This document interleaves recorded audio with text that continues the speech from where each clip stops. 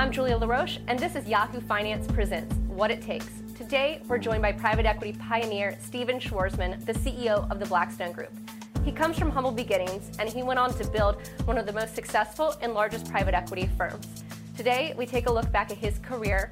We also talk about his engagement with world leaders, including President Trump. We get his thoughts on global trade and the economy, and of course, talk about his philanthropy. Take a listen.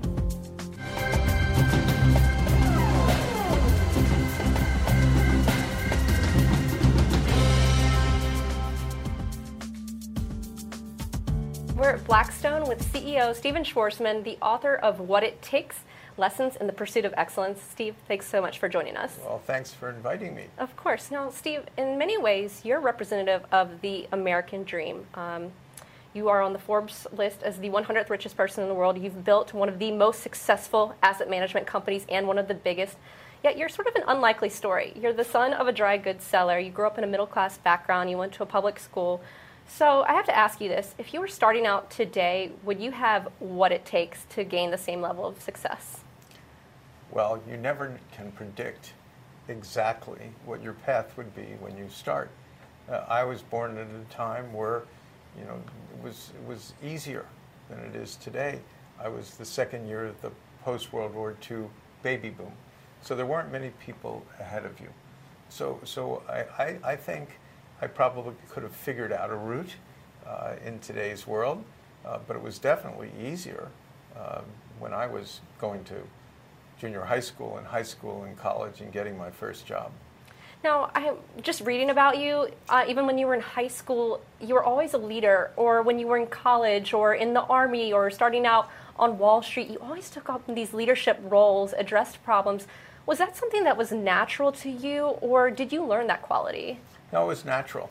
I always liked to be in charge of something or lead the way or fix something that was not optimal or broken, and it was comfortable.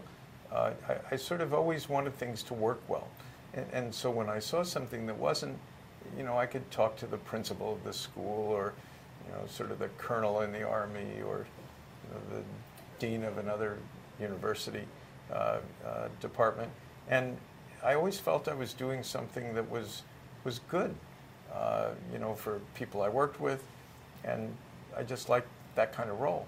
Something else that really stood out to me is that you wrote letters to people. You would write letters to business leaders, and they would actually sometimes invite you into their homes and have discussions with you. So do you experience that today, and do you find that young people are reaching out to you, and do you find ways to give back to them? Yeah, I have like a steady stream of people. Sometimes when I go places, somebody will come up and hand me a note. Could I talk to you? Or I'm sort of at a point in my career where I could use some advice. And I try to do as many of those as I can, but I can't do them all. So there's a randomness to it. But none of us become successful because it's just us. Right. Everybody needs someone to support them. Everybody needs, in effect, a mentor, or more than a mentor.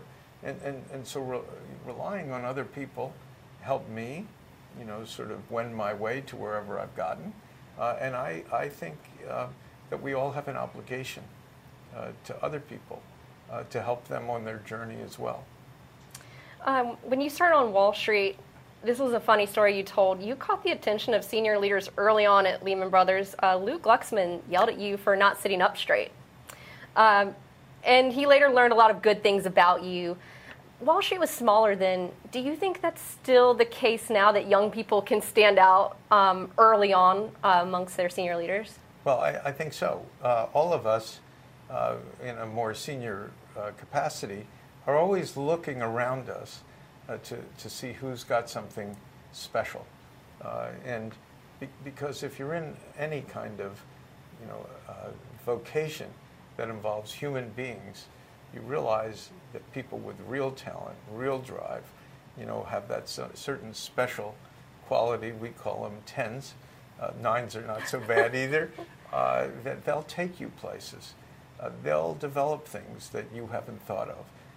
They'll have a sixth sense as they get older.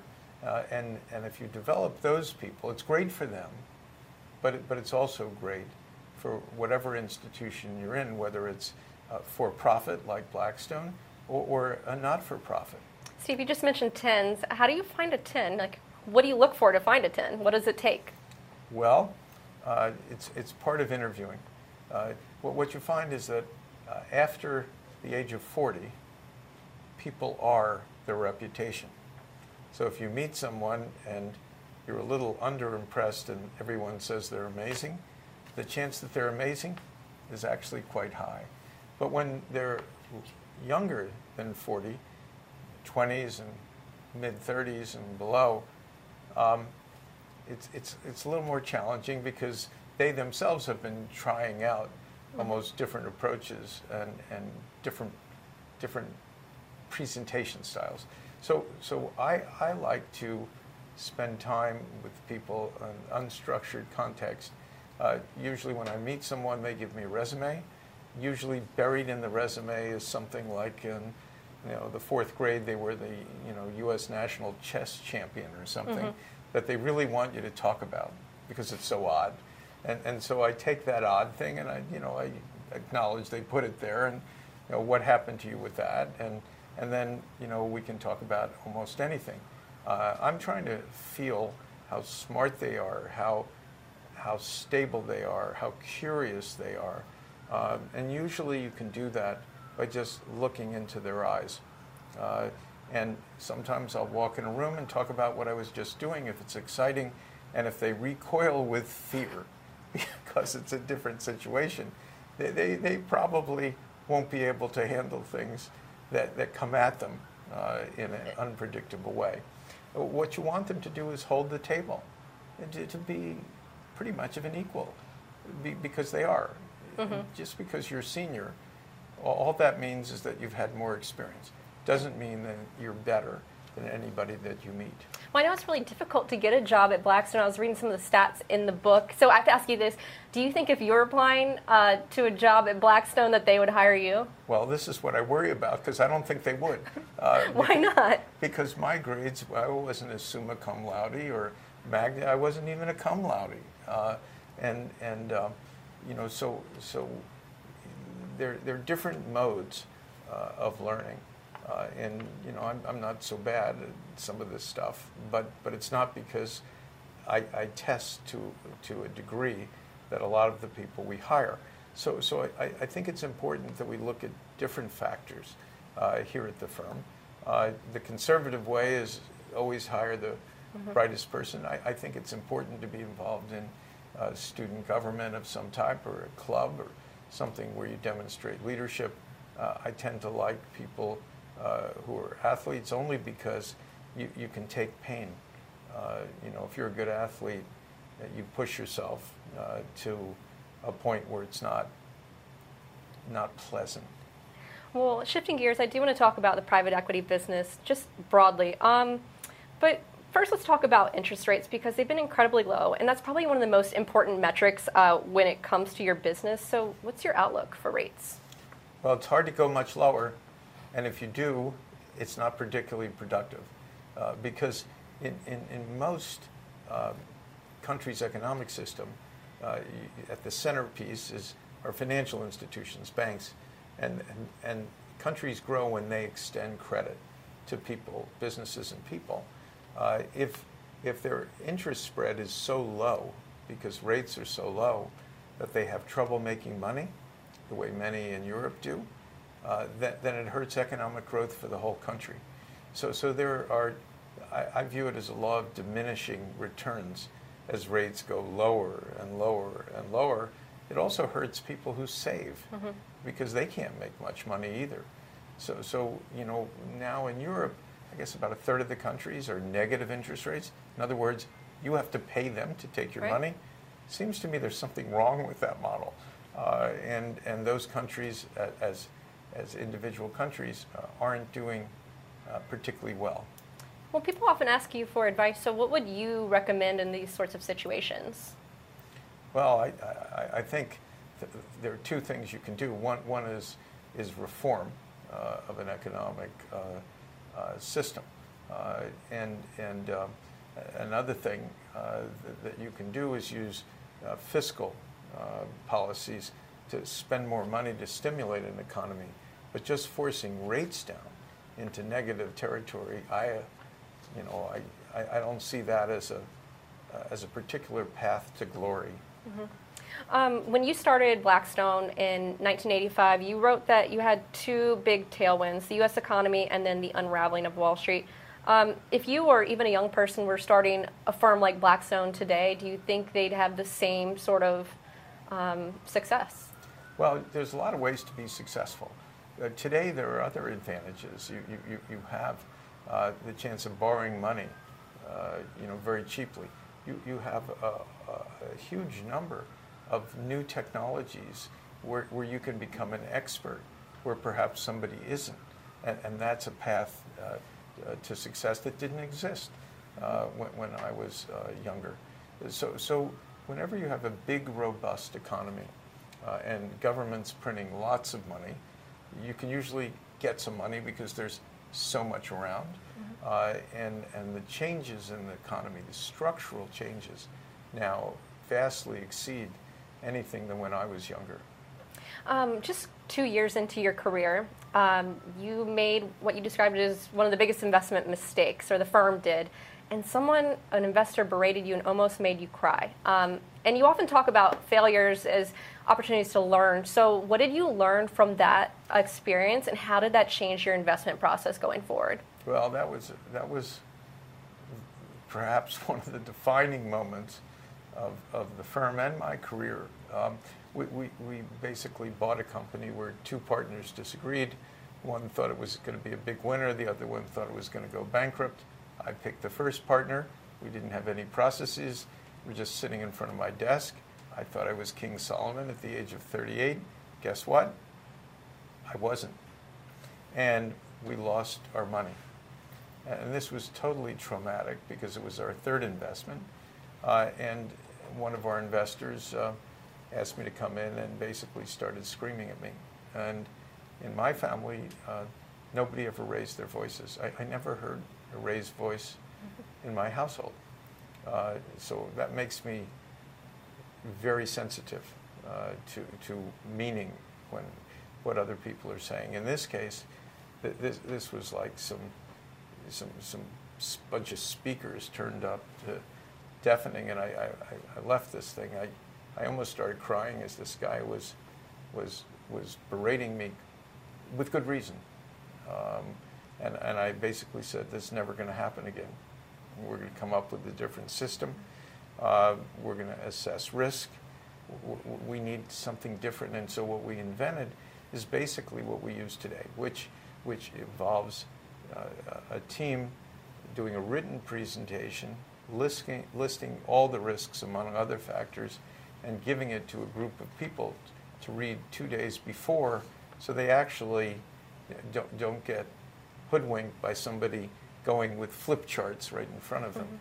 Mm-hmm. And then we get about, depends, different groups, different number of people. Just say, for example, you have 8 people around the table, and the team walks in, and basically part of the rule that we developed back then, it's adapted a little bit now, was that every person at that table has to recite.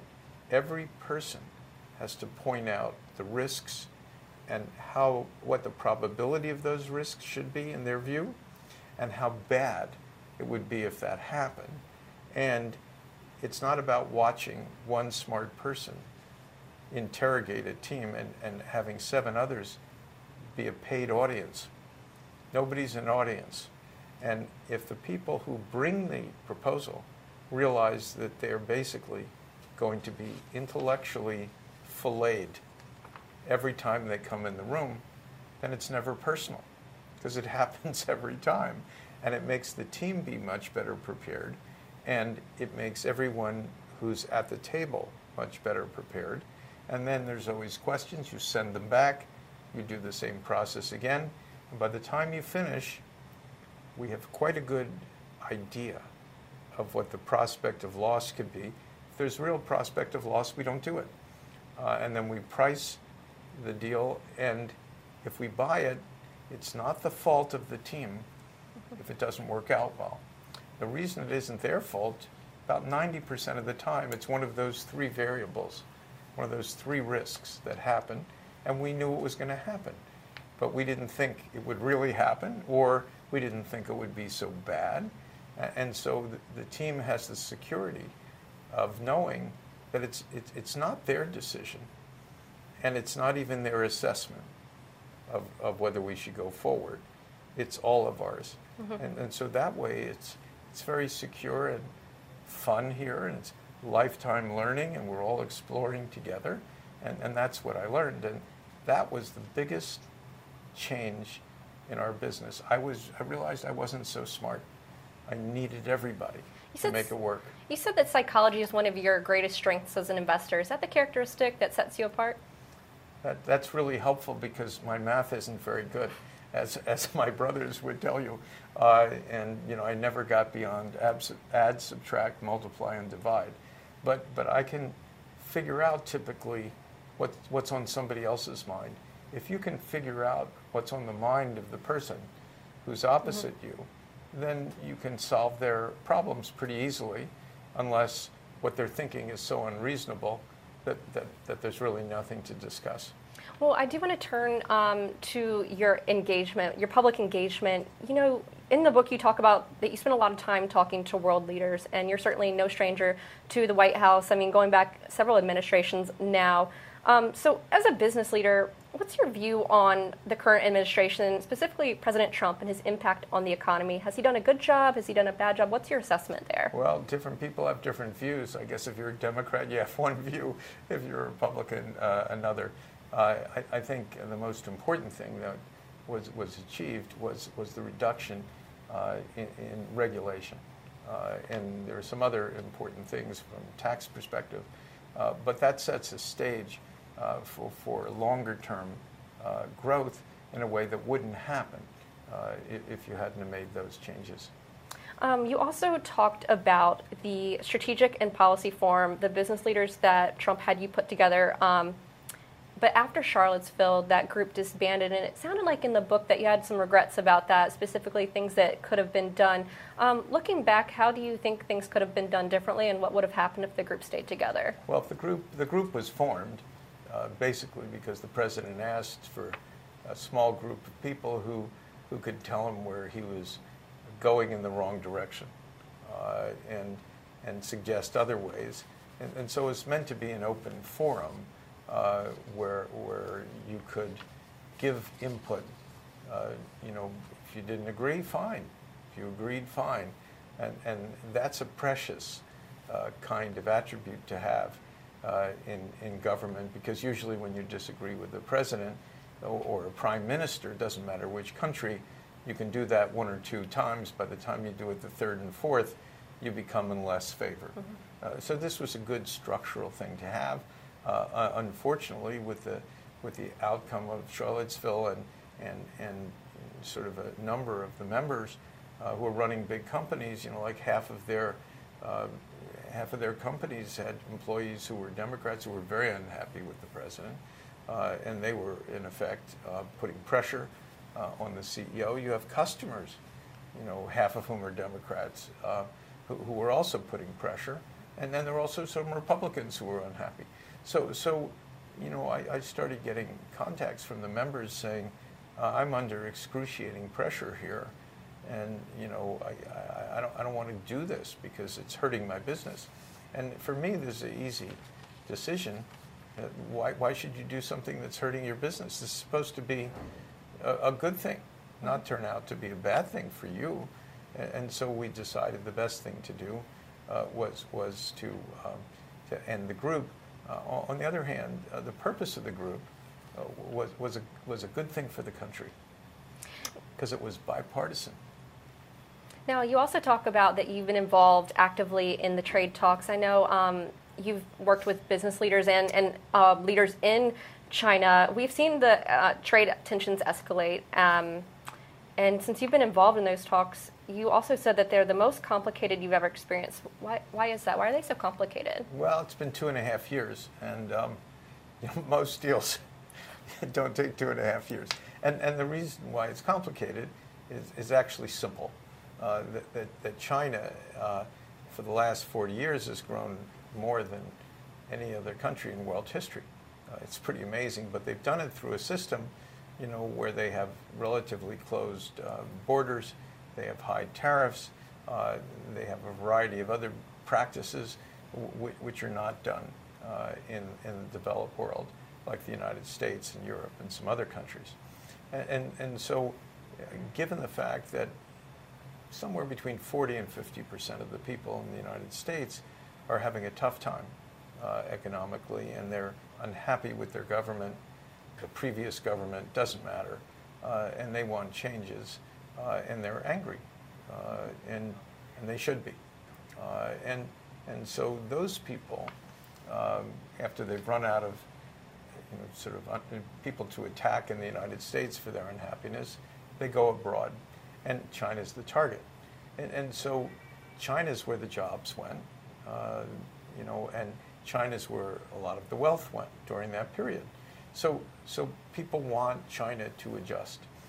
And China recognizes that that's what happened. There are a lot of people who just like it that way because it works. There are other people who recognize you just can't keep doing that with things getting relatively worse in the developed world, and so there needs to be an adjustment. People don't like giving up things that they have. The United States would like to normalize all of these issues as soon as possible for China. So you've got something that's going to happen over the long term. And the question is, how fast does it happen? And how much of it happens? And so that's an area of tension as each one of these cultures decides what they're really willing to satisfy as a first step, because you're not going to get all this done. Nobody gives up the economic structure they've had for 40 years that's turned them into a winner because someone else asked them. But they're coming back to the table again, which is a good thing. Do you think we'll get a deal? And when do you think we will get a deal? Well, nobody knows that type of stuff. What's important is it appears that this is a serious engagement, and we'll see where it goes. I don't think there's anyone. It's hard to handicap. Who knows how to handicap it, except I think there's now a recognition on both sides that the decoupling of these two economies is really adversely affecting the world, global growth. Doesn't matter which part of the world. And if you do that as a long-term strategy, that will have a depressing impact on global growth, and that's a net losing strategy. And so hopefully the fact that we're going into re-engagement is a recognition by the parties that, particularly by China, that this isn't in their long-term best interest either, to decouple. It kind of brings me to the Schwarzman scholars at Tsinghua University, and you wrote about how we could fall into the Thucydides trap if China and the U.S. cannot find a, quote, cooperative, trusting way to manage the shift in political power. How much does that worry you? You think about problems and things, and you worry sometimes. How much does that worry you? Well, when we got the idea for this in 2011, it worried me then. But I must say, I was wrong. I thought this would take 10 or 15 years. It started happening 2 years ago, in 2016. So it's pretty clear that with the tensions rising between,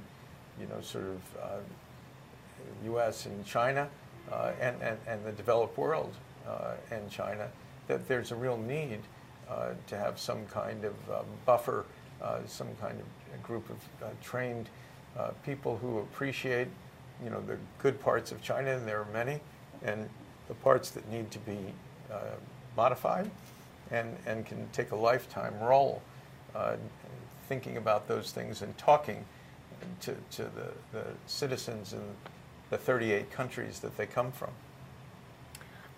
You've also given away hundreds of millions of dollars to philanthropy. A lot of it has gone toward education. Your former public school, I know some schools here in New York where you've sponsored students, Yale, MIT, the Schwarzman Scholars. But if you had to pick one area, where do you think you will have the greatest impact of all of those I've mentioned? Well, that's like asking somebody your about favorite child, which of their children I'm going to ask you, they, though. they really like. And the way I was raised, you love all your children equally. Right. And so I can't give you a more perceptive answer than that. Each thing that I've tried to do, I think, is really, really, really important for the constituencies that are involved. But it also seems that the common thread is education. And how do you think that you can play a role in solving for education? Where do you see some of the dislocation, some of the problems that could be solved? You know, it's important, and I try and support a variety of things to do this. And from individual students in the Catholic school system, where we have 90% of them as minorities and 70% at the poverty line or below, and 98% graduate, 96 go on to college. It's like an amazing set of outcomes. And you know, our great universities around the world can address certain types of problems. Like in China, we're trying to bring the world to China so that the world can understand China better. In the United States, you know, we're working on AI ethics issues, which are really going to be critical as people get a better idea of what's going on with AI. You were up in MIT with me, and we talked about those issues. I'm doing some of that at Oxford. And these are big challenges and opportunities facing us as human beings, as Americans, and international constituencies. So I like doing these kinds of big things. I've got a wonderful project at Yale where I think will change the way students relate and you know, have a central place to be, which I never had when I was there. So everything I do, I try and impact an important problem or issue. You know, one of the issues that a lot of your peers have brought up, I'm just thinking Ray Dalio, for example, has brought up capitalism and the need to reform capitalism. Do you think capitalism needs to be reformed, and what sort of role can folks like yourself play? Well, I think capitalism needs to be reformed less, and education has to be made better. If we had a much more qualified workforce, then capitalism per se would work better. To try and get capitalism to fix an entire society is a good objective, and companies should do what they can for that, but there are different levers in our system that actually have to come into play to make it all work. I only have a couple more questions for you. You have some simple rules in your book for identifying market tops and bottoms. I suppose this is a great framework for looking at where we are in the cycle. So right now, using those rules, where do you think we are and where do you see us heading? Well, we're not at the bottom and we're not in the middle. So I think it's a time where the U.S. is probably growing. I don't know. We'll find out retrospectively, but you know, somewhere around 2%, maybe a tiny bit less. We've got great consumers, 70% of the economy, and manufacturing going down, and stock markets pretty much at records. So in you know, bond markets are sort of at records, and so usually when everything's doing records all the time, and there's a lot of geopolitical uncertainty, it's usually like a wake-up call. It's not red, but it's yellow, and it makes you be more conservative when you're investing. It makes you think more about downsides. It makes you want to buy higher quality things because your chance of accidentally being lucky, which happens at the bottom of a cycle, is much lower. All right, Steve, you end your book with a question. You write, what's next? Who knows? So what's next for you? Well, that's why I ended it I that know. way. Okay. Okay. Fair. Fair. And I think what happens, what I've learned in my life, is all you have to do is keep doing what you're doing, keep getting all the feeds from all the activities, whether it's Blackstone or my charitable stuff or things where I touched government. And what happens is you see something that you didn't see before. And that leads you to something big and something interesting. And I've learned all you have to do is be active and wait, and you'll see it. Stephen Schwarzman, CEO of the Blackstone Group and author of What It Takes. Thank you so much for your time. Thank you. Terrific.